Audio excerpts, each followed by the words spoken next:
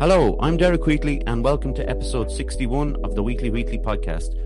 Thank you very much to Cheryl Byrne for coming on last week. She was the first person to appear in our YouTube video setup. It went down quite well, I think, and a couple of people responded that they took a little bit more in kind of the visual aspect of things. And look, some people are better at that, like listening, and some people like to see and hear and things like that. So thank you very much to Cheryl. Subscribe to our YouTube if you haven't done so already, because John has been editing some clips from the from last week's show and for the foreseeable future.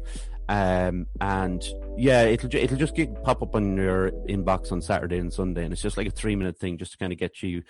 If you haven't seen the episode or heard the episode, it's good to kind of get a little taste of what it's all about. And actually, last week's clip was about me burning a teddy bear. So there's going to be those little kind of weird confessions that I make in there that I'm ashamed of and embarrassed about. But it's all about having a bit of crack. Live and Joyful is still running, and by the time this comes out, it's coming out Wednesday. So actually Wednesday evening, I'm having Calvin back to talk about films, exclusively about films, something I haven't talked about before. So I'm looking forward to that. I think that's everything covered for now. So I'm going to introduce my guest today, who's a musician and a singer. And if I don't get this name right after all we've talked about, it's Saya Novinger. How are you doing, Saya? I'm good, thank you. And you did get it right. Just to explain, I was saying your name wrong. I was saying Saya, and then I was like, well, it's either Novinger or Novinger, and then it's actually Novinger. So yes. I was all over the place. But it's lovely to have you on, because this is the first time that we've actually crossed continents, and we've gone to another time zone even. Yes. Yeah, so I'm very excited. Where are you at this moment? I'm in California, sunny California, and I'm about 2 hours north of LA, so Southern California. Southern California, I can tell you now, it is a lovely Irish spring day. It's lashing rain, and it's actually very, very windy as well. So we've had all day. I will say that I'm recording this at just after 7, and it's like all day it's been like this. But oh my gosh. But we would actually love some of your rain right now. I was just thinking that we always hear about things over, when we hear about like LA or California and the fact of like there hasn't rained in a certain amount of time, or the drought and all this kind of stuff, and we're complaining on the other end of things. So it's very hard to get the right balance, isn't it? But listen, we'll get into it. Can you give us a short history of your upbringing, please? Yes, so I was born in LA, and shortly after that, my parents and I moved overseas, and because of my dad's job, we had to move every 1 to 2 to 3 years, so it was a wild ride, just growing up, moving all over the place, and it was always to different countries, so it was a very international upbringing, and I came back semi-permanently to the U.S. when I was 18. And so it's been interesting trying to navigate the world as an American, but having lived most of my life overseas. So, has it been a positive experience? Yeah, everyone asks me that, and honestly, I don't know what it's like. Well, I've been in the country now since I came back, so this is the longest I've been in any one place. It is the U.S., but before that, that was all I knew. I only knew what it was like to move a lot, and so I just understood it was our duty as a family to move, and it was really hard, but I learned how to make friends really fast, and it taught me how to adapt and absorb the really good things about each culture that I got to experience, because in each different country, we were there, usually it was we were there for 2 years, a whole total of 2 years. So, in 2 years in a place, you really get to know the culture and the people. And so, I don't know, I was able to be like a kind of like chameleon sometimes, just absorbing a lot of different kinds of music, languages, And just, yeah, it was a huge gift for me. It was hard, definitely hard moving and leaving my friends, over and over again, for sure. That was really difficult. But the benefits I reap from it are just invaluable. I feel like it's just it was so rich. It was so rich in knowledge and experience. And yeah, we it's good because we'll be getting to talk a bit more about those different like cultures and lands that you've been to and been able to kind of, as you say, absorb. So as we always ask, when did you first become aware of mental health? It's a kind of a hard question to answer.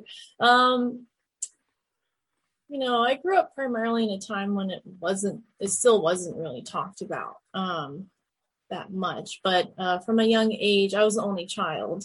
And so I guess being an only child, you do get to, you understand like the things that, help you calm down. You have a lot of alone time. And so what do you feel with that? Your imagination. My imagination was really, really rich as a child. And so, I think that allowed me just to understand myself and like, oh, I do need to, have my own time for a while if I ever get really stressed out. And I do have, the things that I enjoy doing that like replenish me, recharge me.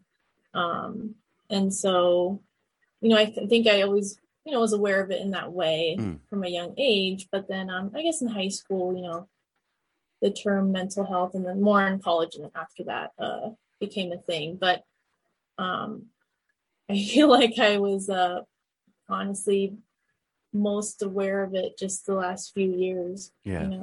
Not like very long. Yeah, again, it's just interesting from a point of view of recording with a guest every week and hearing what when they heard about it first or how they deal with it themselves and stuff. It's just an interesting kind of, I suppose, graph of what I'm kind of finding out about. And it's obviously different age groups we talked to as well, and different, people from different backgrounds and financial situations when they were young and all. And it's an interesting topic to kind of always that's why I always want to bring it up kind of first. And then, when we can kind of move away from that, we can kind of relax into maybe, a bit more, fun stuff. But we're going to talk a lot about music on this episode with you. So do you remember when music first made an impact on you? I feel like it's always been around my whole life. It's one of those things that was always there. So my father, he actually studied choral conducting. Oh. He would conduct choirs, and he had his regular job, but wherever we moved, he would create these international choirs. And so from an early age, I was going to rehearsal, and so hours and hours of since I was a baby, basically sitting in on rehearsals and singing. He was always singing to me, and so I was always singing also. I don't remember a time when I wasn't singing. And he always filled the house with music, all kinds of music, because he loved all that classical stuff, from early as the 1400s, all the way back. And he also loved 70s rock and roll. So we had a pretty eclectic kind of musical library in the house. So I always like line up 70s rock and roll with California for some reason, and for sure. It could be the idea, like films and TV always seem to present that kind of idea, and then like Fleetwood I always think of, even though I know a couple of members were from England and that, but there is this exactly. funny, No, you're right. Yeah, if you think of like palm trees and like the sunset here, beaches or something. Yeah, it's he grew up in that time here, so he was able to. He was like living in it. He was in all. He saw the Doors when they were still like before they were unpopular. He saw them like perform at his school auditorium, and Jim Morrison was so shy he wouldn't face them. He had his back to them the whole time because he was like, wow. Yeah. That is, my younger brother is obsessive. If I'm obsessive about the Beatles, he's obsessive about the Doors, and Really? in particular, Jim Morrison. And we'll talk bit about performing, but I always, that Mhm. idea of Jim Morrison turning his back and turning to his back to the audience, and Michael Mhm. Stipe used to do that as well when Mhm. REM first started, and Mhm. when you see them, the progression of artists like that, when Jim Morrison went into crowds and, uh, Yeah, oh my gosh. Michael Stipe became this like amazing front person, that was kind of full of energy and emotion. And I love the Mhm. idea of the progression of someone from nerves or anxiety, whatever it might be, to like Yeah. this global stardom. I think it's funny. Yeah. It's Um, amazing. you have this, you mentioned it about different cultures and different lands that you'd been to, and I know it's on your Instagram page. It says it, and Mhm. I guess I've kind of got a part of the answer why it says that now, because I didn't know you'd obviously moved around quite a bit. But was that like, because we're going to talk a bit about the Irish side of things and the Irish Mhm. songs and music you like. Mhm. Is there a number of countries that you absorb their particular type of traditional music? Um, it's that's a really good question. Um, I have always been very curious and researching as much as I can all the time. And so, let's say I was in Brunei or something. I mean, I would absorb what is there, but I would also just be like searching and searching, however I can for other kinds of music all around the world. So it was, I was raised in a household where you find out and you read as much as you can, and so let's see. So I grew up in 7 different countries. So regionally, I would say Asia, South America, and the Middle East. Mm. I didn't actually get to live in Europe, Okay. but being American, there's so much Irish culture that's Mm. just intertwined with everything that we do that I don't think most Americans like don't know that. But Mm. I went to Ireland before, and it just hit me like so hard how I could really feel how I could feel like how many Irish immigrants traveled to the US and gave their culture to the US, because I feel like so much of it is embedded in our culture. I think I just wish more Americans were aware of that, I guess. Like this thing that we do is actually, Irish thing, or even our storybooks and stuff. Mm. And so in that way, I felt um, closer to Irish culture um, than others, Mm. I would say. I Um, I think there is a joke in Ireland, like a kind of a running joke that everybody knows, and it's always the wink wink stuff where obviously we know how many Irish people went to America, and we know how it spreads then through down through generations. But when we hear someone like Joe Biden, Joe Biden has had relations from County Mayo, but we hear a lot of Americans saying that they're Irish.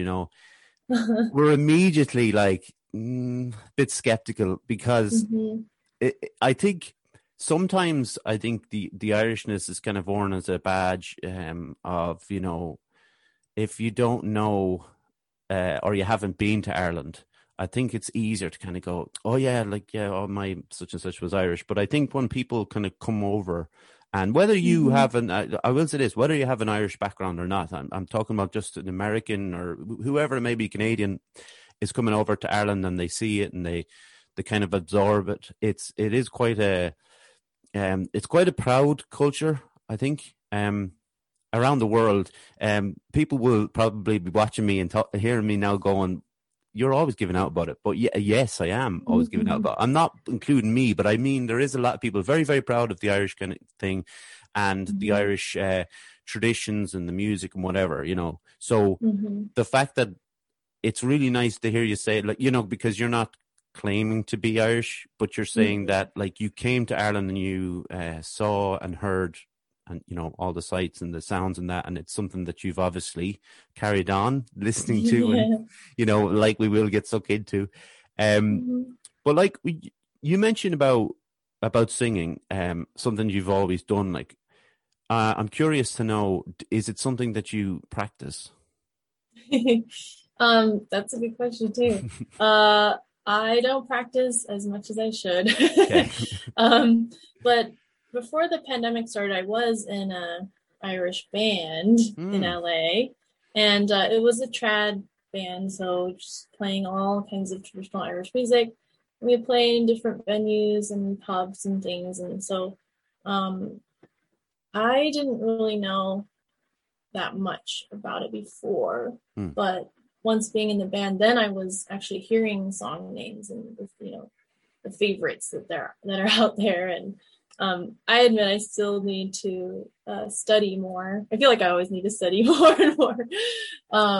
But when things were open and pre-pandemic, then I was practicing more, and that's when I sang that song. Wildwood Valley was when I was playing a lot out in LA live. But I do need to practice more. Yeah, you're calling me out. No, I'm calling myself out. Obviously I don't perform anymore like I used to do, just in pubs and that. But when I do it, I've kind of gotten back into it just through this, And I know you've seen Live and Joyful, but we do something on Facebook as well, and I play a song before each live segment, and I'd always get a little bit nervous, and I wouldn't get nervous if it was just talking. But if I had to play the song, but it was good for me. It was good for my anxiety to be out of my comfort zone initially. But I never practiced singing. I never thought of practicing singing. I never thought of myself as being a good singer. So I was just like a backing singer. And I thought I should practice now. As you get older, I think you need to kind of keep it warm. So I'm getting better at that. Like, we are going to get involved in the Well Below the Valley and all. What goes around, but I'm just going to read an advert, so you can just take a sip of your tea there and just. All right. I will. Good. So, Fusion Training Centre, Monksland Athlone, a place to train in Brazilian Jiu-Jitsu, kickboxing, martial arts, and CrossFit. A great atmosphere with experienced coaches and a real sense of community. If you want to join the team, find us on Fusion. There, I got it wrong. Find us on Facebook at Fusion Training Centre, or drop in for a chat. Fusion Training Centre. Train like a warrior. That's obviously, the gym is not open at the moment with us, obviously nothing is, but hopefully it will be soon, and then we'll all be rushing back in there and choking and kicking each other and whatever we do. So are you aware, now this is going to sound like I'm having a go or a bit of a dig, and I'm not, okay? I just want to describe, it's going to have a big build up for a reason, okay? So, okay. There was a guy, Seamus Ennis, and he was a famous uilleann pipe player, okay? And he said that the bodhrán was best played with a penknife. And I heard this, I know, yeah. I heard this, right, through somebody else. It was somebody else said it, and I didn't know the initial reference, right? So I had to look it up. Now, I think an uilleann pipe should be played with a penknife, but that's just me. That's my opinion. People can just relax. What I would say about the bodhrán, it's not my favorite instrument, and the reason it's not my favorite instrument is because half of Ireland thinks they can play it, and they can't because there's a subtlety to it. And here's me turning it around now. Here's me turning it around. Okay, when you play it. And when you play it in the Well Below the Valley, in the performance, the live performance you did that became your single, there's much subtler sound. The way you play it, the way you have skill and have clearly learned how to play it correctly. And I think my problem with the bodhrán has been that person who's just been hammering it. What attracted you to the instrument? Oh my gosh.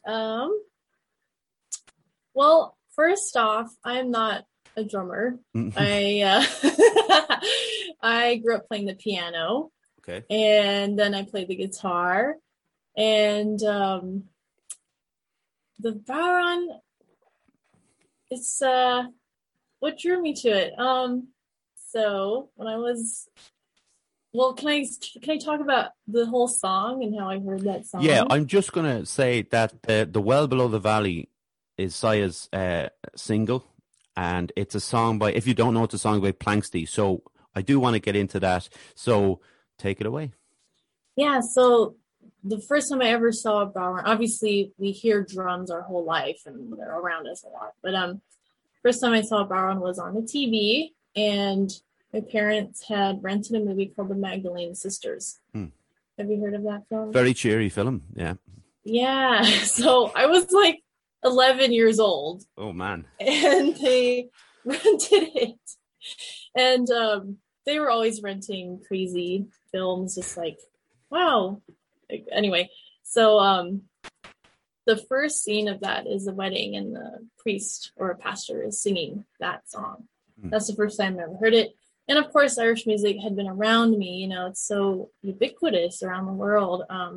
So I grew up hearing it, but that was the first time I heard it in a different way. It wasn't, like a pop kind of version of Irish music. It was acoustic, very minimal, and there was a drum playing. And something about it just went straight to my heart, like right into my soul. And I think because it sounds so ancient that way, and the way that man was singing, I think his name is Sean Mackin, but I haven't been able to find much about him on the internet. But it was just so raw. It was so raw and real, and it wasn't all polished up. And that's what I loved about it. I just was entranced. And I obviously at some point left the room because the movie was so awful. It's a really, it's like people should watch it to know what happened. But it is a really, really difficult movie. And, but that's actually where I first heard the bodhrán. And I just heard this, it's called The Drum of Many Voices. And so, that's what really attracted me as well, is something that was so ancient, and it just calls back hundreds of years back to me. But that's where I first heard the bodhrán, and I mainly learned from him playing it, and he plays in his own unique way where, like you said, it's not really like hammering on the whole time. Like he does play with tact and sensitivity, and so for me, that's what I thought it was like, and so that was my main influence in how, to me, a bodhrán should sound. But that was my biggest influence in terms of that instrument. When you, where were you when you performed it for the single? That was in a bar in West Hollywood. Was it in Irish LA? bar? Actually, no. So It's called a little shout out, Bar Lubitsch in West Hollywood. But it was after a long set of my own music. So I was playing the guitar, I was playing jazzy, folk, some covers and some original stuff. And at the very end, I kind of just wanted to surprise people with this totally different thing. And so that was the last song. And it was funny because everyone was like, oh, what was that? What was that? They were like, your other songs were good, but what was that last song? And so, yeah. I listened to it again last night, and I've obviously listened to it a few times now. What I love about it is the kind of space in it, and the idea of using the bodhrán as a almost like a backup instrument rather than like the driving force of the song. So the song is your voice, is what like carries the song, and it's very strong voice. But yeah, that's what I liked about your bodhrán playing in it. It is very subtle. You use the rim of the bodhrán as well, which is always a nice little touch. And I was saying about when people play the bodhrán well, when they mute it and leave it open and stuff, that to me is more appealing, than just bashing away on it. But what like the difference to what to say the Planksty version is more of a full band version, and slightly slower, I think, in the way it's delivered. And yours is a bit quicker with the words. But We were just chatting before we came on, and you asked me, did I know what it's about? And I didn't. What is the song about? Oh my gosh. So, yeah, if you're not listening, it's hard to, understand the whole story through just, listening to the song. But it is a murder ballad. Mm-hmm. And specifically the abuses that are happening to one of the main characters in the song, who is a woman who's being abused by her family. And so, and I won't go too much into it, but that's the gist of it. And for me, when I heard the song, obviously I heard it from the movie, and, what a fitting song, in a really sad way. But that's why they, I believe the filmmakers included it in that film. But for me, I just always heard men singing it. And so I was like, I could do something different with this. And even though it's about this really, horrific thing, I was like reclaiming it in a way and saying, I'm not afraid to sing about these things. I'm not afraid. And two abusers, out there, it's like I spit it back at you, And for me, that's how I was singing it, because I sang it in the Irish band that I was in. I was the bodhrán player in the band.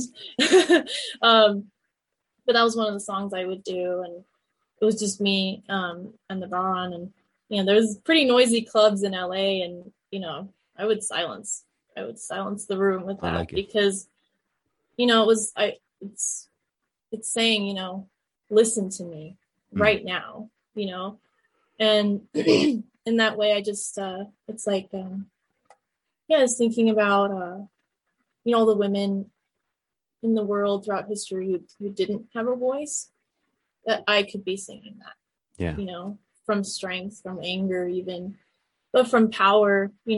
People say it sounds like a war song, and that's great. I love when people interpret it that way, because it definitely has that energy behind it. Yeah, it's got like this kind of the feeling for me, and we'll talk about what ended up in the video for Conor McGregor and Gamma. I think it's got you could either cry to it or go to war. It's a pretty amazing song that can actually do the two. I do love that, like the atmosphere, I think, within the song, with just the bodhrán and your voice. That's what kind of struck me immediately with it. I just, like I said, it's done well. It's changed my mind about the bodhrán. So I mean, thank you.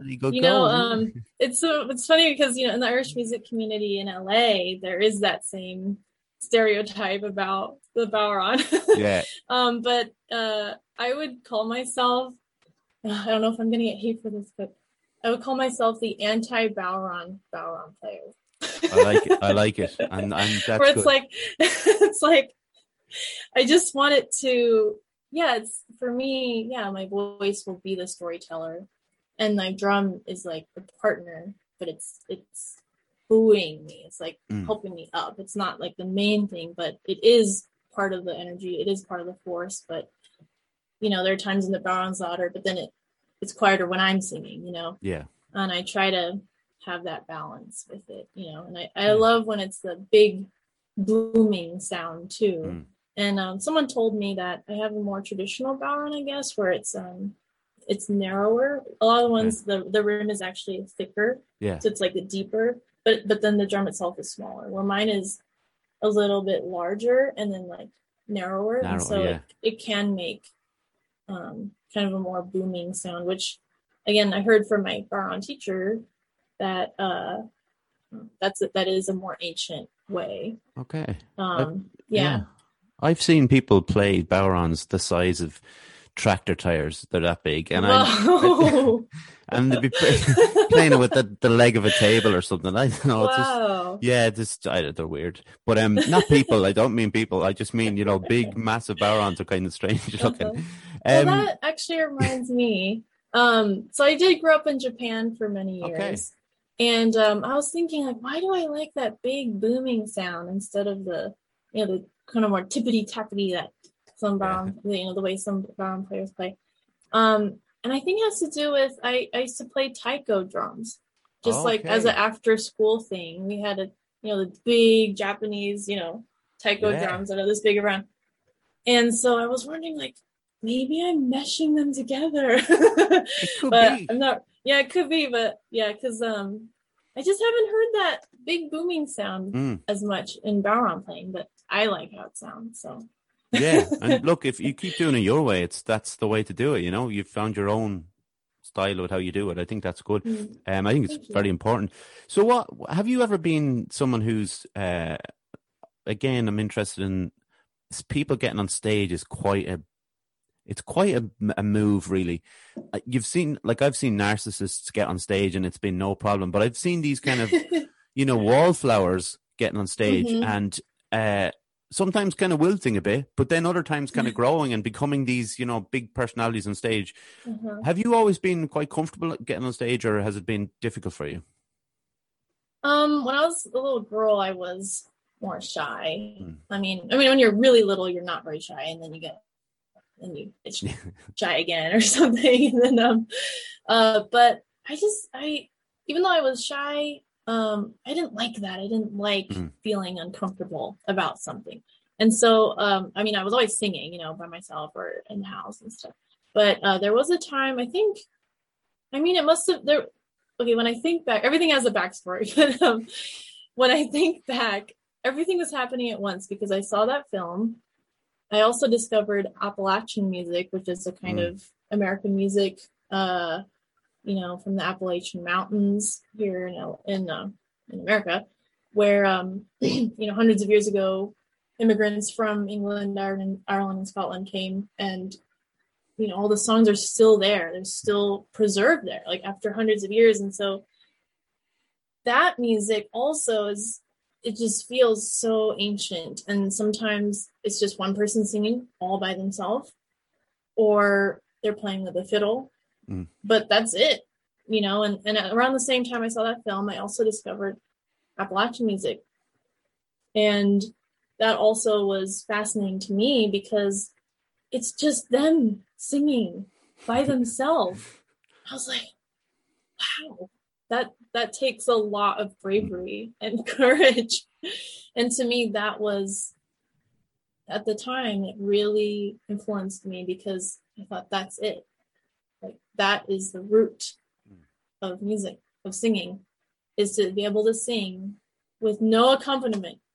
And so I guess from 11 onward, that's what I was doing, actually. So I went from being shy to suddenly singing whenever anybody asked me to.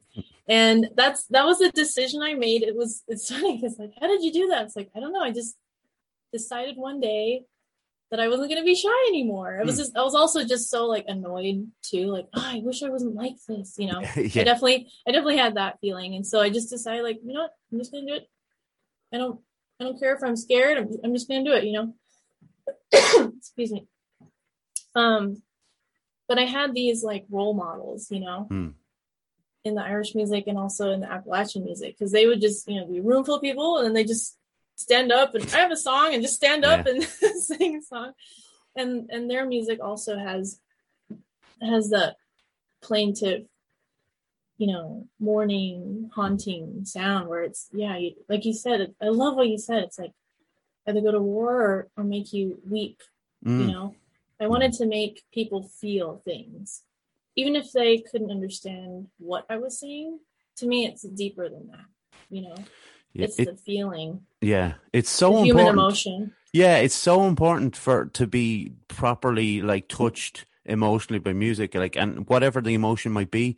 It's very hard for me to kind of really get into a certain type of music or a certain band or artist if I don't find that connection with them, I might get into a song, say, but never get into, like, a back catalogue kind of thing. And it seems for you that, like, your influences seem to be, and I'm sure they're very varied, and we'll get into it, but that the idea of being in, like, old Irish kind of thing, and the Appalachian, I probably obviously pronounced that wrong all my life, but that's the way the Appalachian, the Appalachian music and the Appalachian Trail, and that kind of, like you say, the folksy balladeer, a lot of darkness in the lyrics in those songs too. But was that fair to say that you're more influenced by that kind of music than any other?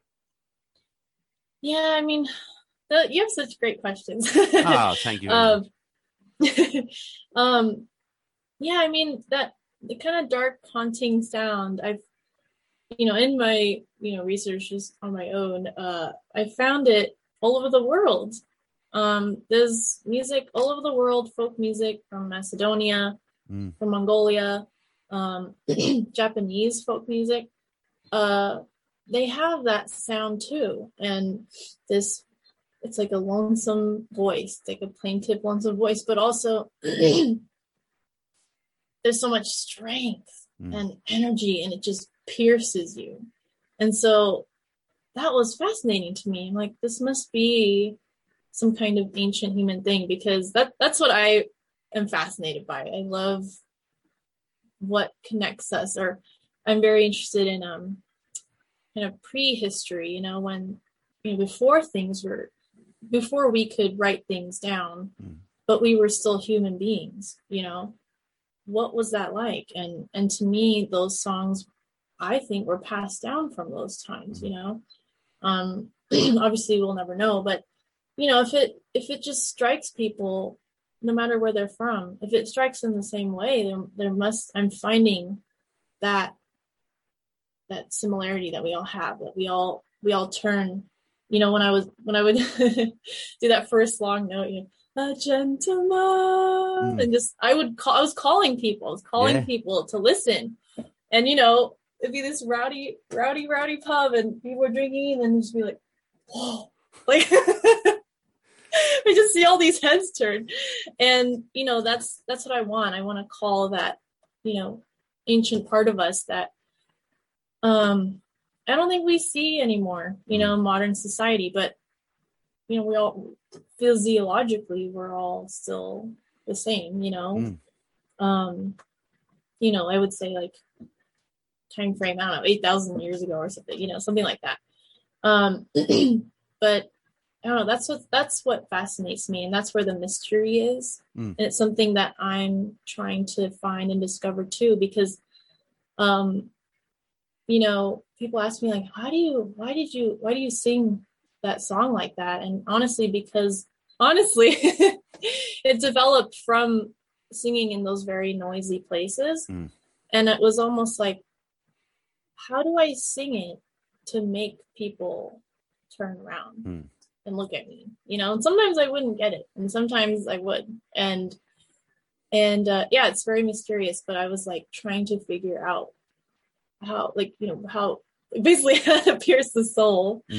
And I love when it's raw and emotional, and I don't know if that's a gift that I can give to people, to feel something like that, like, then I've done my job. Yeah, I like that. It is very, very primal, that the note at the start, and obviously why people turn their heads. It's us. But there's this I was listening to an interview. This is just kind of jumping off something that you said there. I was listening to an interview with Serge Tankian from System of a Down the other day. Okay, so do you know System of a Down, right? I know of them. I don't know the music very well. That's all right. But what I found amazing about System of a Down when I first started listening to them back in like 2001, 2002, that they use Armenian folk music and folk rhythms in their songs, and it's not something that I would pick up on, initially, because I wouldn't have the connection there. I wouldn't have known. But when I first read about it, I was like, oh, that's pretty cool that they are thinking back to hundreds of years before, to this kind of old music that their grandparents and before that would have heard. But he said that it wasn't thought of. They didn't say, right, we're going to write this, metal song and then put some Armenian folk rhythms in there. They said it was like a primal instinct on their part that as a band, they're four guys from LA, but they're obviously got Armenian descent, that it came into their songs. And I found that incredible that, if he said, oh, we put that in there on purpose, you'd be kind of going, that's pretty cool. But the fact that they didn't think about it and it was already in them, I was just staggered by that. And it just shows that, like, it's still around. It's dying away a bit now, where you don't hear it as much. The kind of old folk music like that, but. Yeah, to hear a metal band put some Armenian folk in, I just thought that's great. Like, I think that's great, to hear. But so, when did you realize that Gamma were going to have your version of the song in one of their videos? So I have that video on YouTube, and it's been there for 2 years, and just on its own, it's always garnered really positive comments. I'm always getting comments every week, or new followers, or just people have really nice things to say. When it's out there in public, you think there'll be some trolls, but I've been very blessed. Like, everyone's been so nice, and last 2 years, and so I get these messages, and and so I woke up that morning, and I thought I got one of them, and sometimes they find my Facebook, and so go. That's why. Morning. That's our rooster. Morning. I live on a ranch. Oh, okay. Pardon the rooster. That's all right. There he is again. Oh my god. He's more than welcome. I might have to chase him away. No, leave him. He's grand. It's a lovely little background noise. Yeah, he's fine. All right. What was I saying? But the video, the comments in the video. Oh yeah. Yeah. So I got one, and I thought it was just one of those comments. Oh my gosh, he's right by the door. You might have to. Have to chase him up. If you want, I can fill in while you're gone. Okay, hold on a second. No, go for it. Yeah, just for people who don't know what Gamma is, before we go into it, that's Calvin and Philip Mulpeter. They set up Gamma, which is the I thought she was coming back. So they set up for MMA and jiu-jitsu amateur stuff at young levels. So it's a brilliant thing to do, because we don't have any of that. So Philip was on before, Philip the Honey Badger, Mulpeter. He was on before chatting about it. Obviously, I've had Calvin on talking about it as well, and he'll be back on again on Wednesday when I talk to him on the Live and Joyful. But it's a great thing. And when I'm talking to the rooster's gone.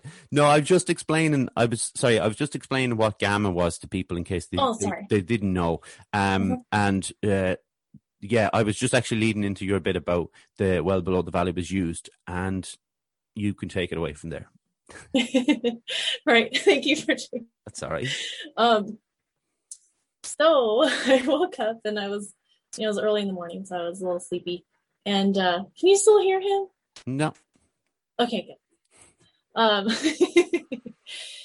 So I thought it was one of those comments like, "Oh, it's so good, I loved your music," and then I woke up and went to my boyfriend, and I was like, "Hey, I got this nice message," and I started reading it. It's like, "We all loved your song on Conor McGregor's video. Do you have anything on Spotify or iTunes or something?" And as I was reading it loud, I was like, "Oh, what?" I was like, "The fighter? What is happening?" And we're both really confused. And then I was asking this random guy on Facebook, and he's from New Zealand. And I was like, "What do you mean?" He's like, "Oh, it's all over the place. It's on his Instagram. It's on," and I was like, "What?" It's on his Facebook and all this stuff. And I kept I was just so confused. I was like, what do you mean my song? He's like, "That's your song, right?" And he showed me. He had to send me all the things because I didn't know what he was talking about. And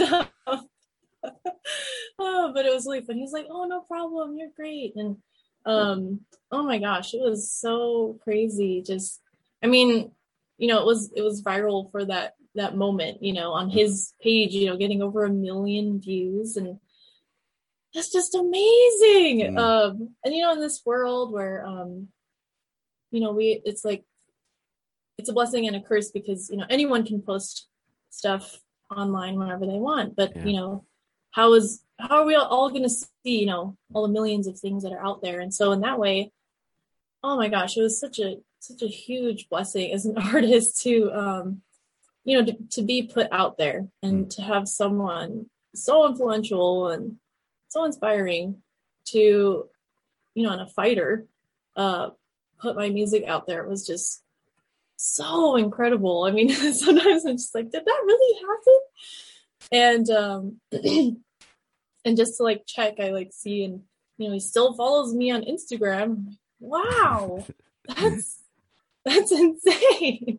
Yeah, but I think, well, like when I first saw the video, and obviously Calvin posted it and Gamma posted it, right, and I heard the song, and what it reminded me of is that, when I talk about people being very proud to be Irish, obviously Conor McGregor is one of those people. He comes across as that person. He's very quick to grab the flag when he wins and whatever. And he had like one of his songs, like he used to come out to Biggie, Notorious B.I.G., but he used to have like the Foggy Dew with Sinead O'Connor, and that was what it kind of reminded me of. That really, like I said earlier on about that the war thing, and the fact that it doesn't have to be like a heavy metal song to inspire someone to kind of, I'm not saying start a war. I'm not, nobody listens to start a war, but that kind of idea of kind of getting someone going or inspiring them to do something different. Exactly.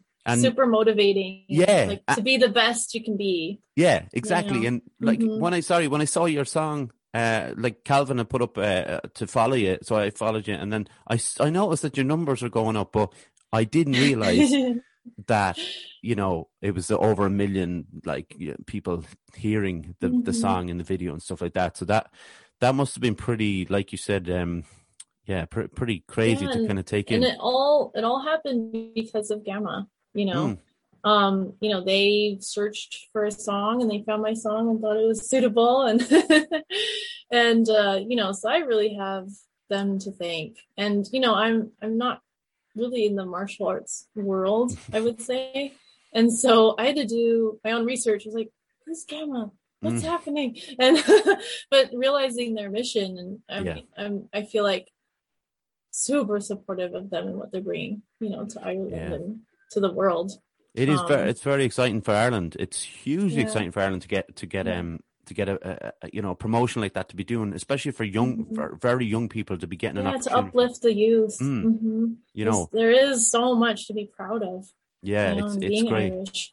And Calvin is a great ear for music as well. He's a really good knowledge of music and all things really. Like, so for him to get that song, to pick that right song for the right video, is just it lines up so well. I know, and for me, for me, it's a very beautiful thing because what Irish music has given to me is so beautiful and so deep and has enriched my life. And so in a way, that my song can kind of return to Ireland and, like uplift the youth and uplift everybody there, to get up in the morning, to fight, in their own way, and whatever they're, struggling with in their life, or just something they have to get through. If my song can inspire that, that is, it's just, I received this amazing gift of Irish music, and I've been lucky enough to play it so much, and that Irish people have been so generous, like allowing people, all over the world, like non-Irish, to partake in their music and share it. I've just been met with so much just graciousness and love, like, well, thank you for sharing our music. And I'm like, wow, thank you so much for, just the generosity. And that's me giving back too. This is my gift back, the gift that like your people have given me. And if people haven't heard the version of The Well Below the Valley, it's on Spotify, isn't it? It's on Apple. That's where I got it. So I know it's there. Obviously you can see the live where it was shot, where it was recorded on YouTube, which is really cool. So we will get into that at the end as well, just to kind of, because we like to give people the little bit of a chance to self-promote, even though people don't like it. It does like to make people uncomfortable at the end of the episode. But so what do you like to do then? Outside of music, what do you like to do in your spare time? I like to do so many things that I have to kind of cut down. Okay. No, I just don't have enough time in the day. But I'm a rock climber. Mm-hmm. I haven't done that in a little bit. It's winter here, but I love being outdoors. I love hiking, mountaineering. I was also an ocean swimmer, and I just love being in nature. Mm. But yeah, when I'm in a more quieter mood, reading, I listen to so much music. I feel like there isn't enough years in a life to listen to all the music that I want to listen to. Mm. But yeah, I feel like I'm always on this journey of learning, discovering more, and one of the things I love to do is sing and listen to learn traditional music in a way to keep it alive, Mm. or just sing it, interpret it in a way to show it's the strength that I hear, in the song. Because I just love history so much, and Mm. so part of what I do, I feel like, is preserving history at the same time bringing it, to the present in a Yeah. way where, we can still all relate to this, even though it is over 500 years old, this is still important. It's part of our, human history or human tapestry. So I do have, great joy in finding and singing, ancient music. And I always ask my listeners, like, please, recommend me more music, because I'm just me here, researching on my own, and I've some people have reached out and sent me some songs that I'll probably do.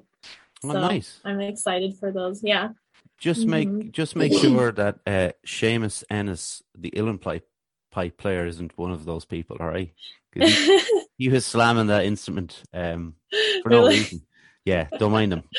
Oh, But I'm used to it. I'm used to yeah, the look, everybody gets used to those kind of things. But are you like where you're living? Are you close to the coast? So I basically live. I'm in between LA and Tehachapi, and Tehachapi is a small town 2 hours Yeah. north of LA, and here it's mountains, and so Oh, right, nice. we get all the seasons. So we got snow last Yeah. week, so it's Southern California, but as soon as you go up in elevation, it's very different climate. I would say like high desert. We're in high desert area here. I But then saw a when I'm pic. in LA, I Yeah. have the ocean too. So I saw a picture on your Instagram, and I saw it somewhere with snow in it, and I was kind of like, where in California is that? I was just trying to figure it out. uh-huh. I learned my I've never been further west than Chicago. Okay, Mm-hmm. so it's always been like New York and Florida and things, right? Mm-hmm. So I was watching, and I think I learned the rest of my weather information from America from films. So I was watching a film once, and it was in New Mexico, and it started snowing, and I was like, that can't be right, is it? It turns out it does Yeah. snow in New Mexico. Yes. Who Yeah. knew? Yeah, and one of the jobs I had a few years ago was a tour guide in the Southwest, and so I would take people out on tours to the different national parks there, and Hmm.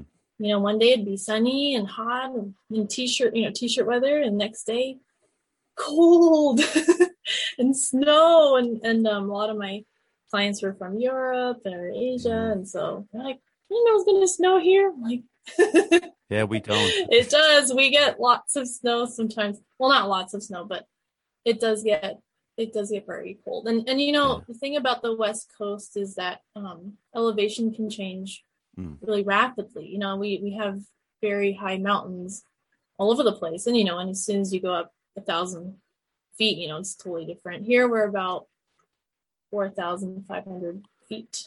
Oh, You okay, you're get high. yeah, It's yeah, high, we're yeah. high. So and there's mountains here, and the tops of those we have conifers, pine trees, and there's still Oh, snow up on them. that So sounds I really, lovely. I love being up here because I could go play in the snow in the morning, and then the same day go drive down to the beach and Mm. have a swim. Nice. Yeah, that's So yeah, it's a nice thing about living here, and you're able to be active and do all those different activities that I like to do, because when it doesn't rain as much, so you can be out more, and yeah. So yeah, I think I was supposed it's to ask. influenced me. I was supposed to Right. ask with when you came to Ireland, where did you go in Ireland? So that was let's see, when was that?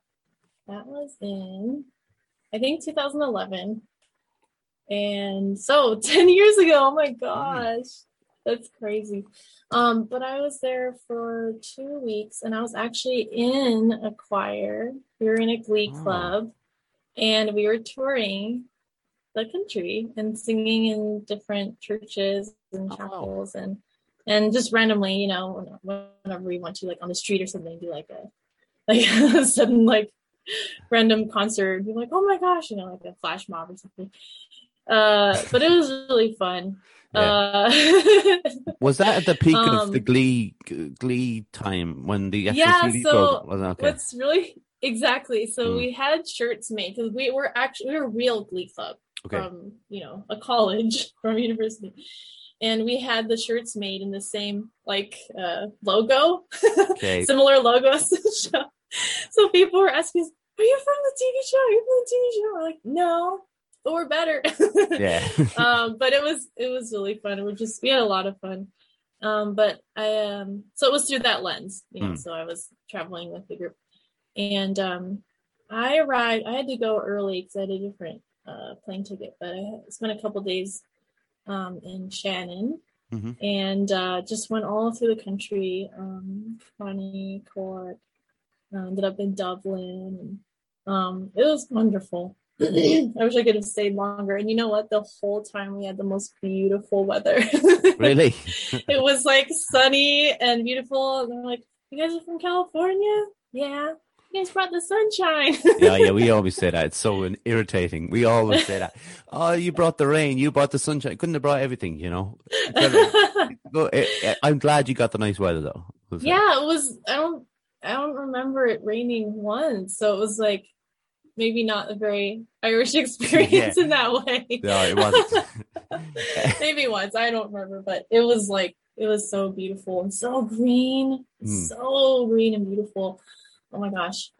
It's beautiful here, but in a different way. Definitely not Yeah. as Oh, not as yeah. green and lush. Yeah, well, no, it is pretty green and lush, and of course, like everybody, when you live somewhere, you take it for granted. You don't see it as much Hmm. as you should. But Yeah. before what are your plans for the future, music wise?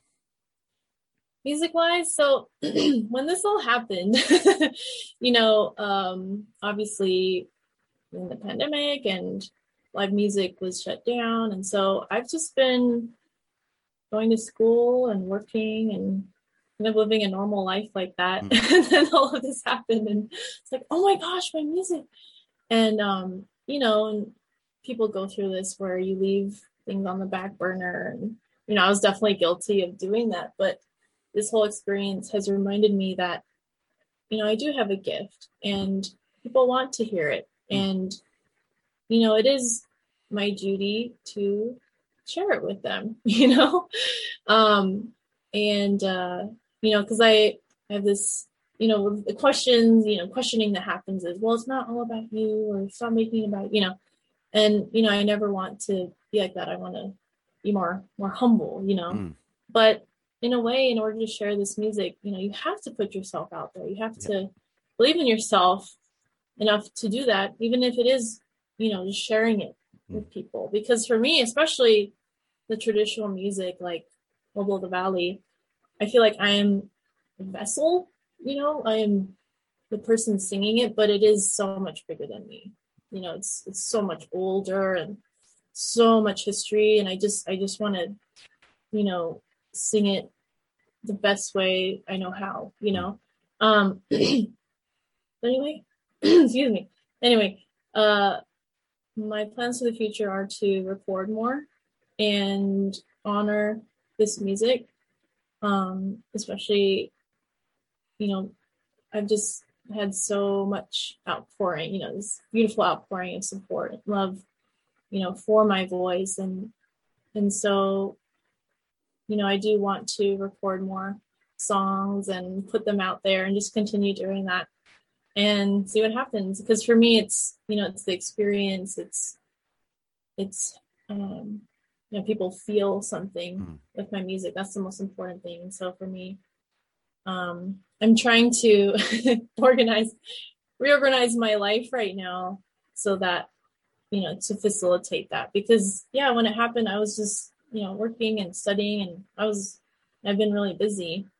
And so now I guess near future is cutting out, making time, putting enough time aside where let me shift my priorities, and this is important enough to do.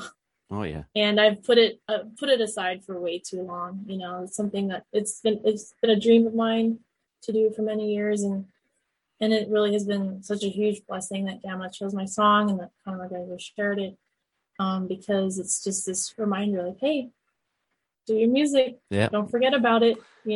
Yeah, for sure. And where can people find it? And I know I mentioned already, but better for you to. Yes. You can find my music basically on all platforms. I would say Spotify, iTunes, Apple Play, YouTube.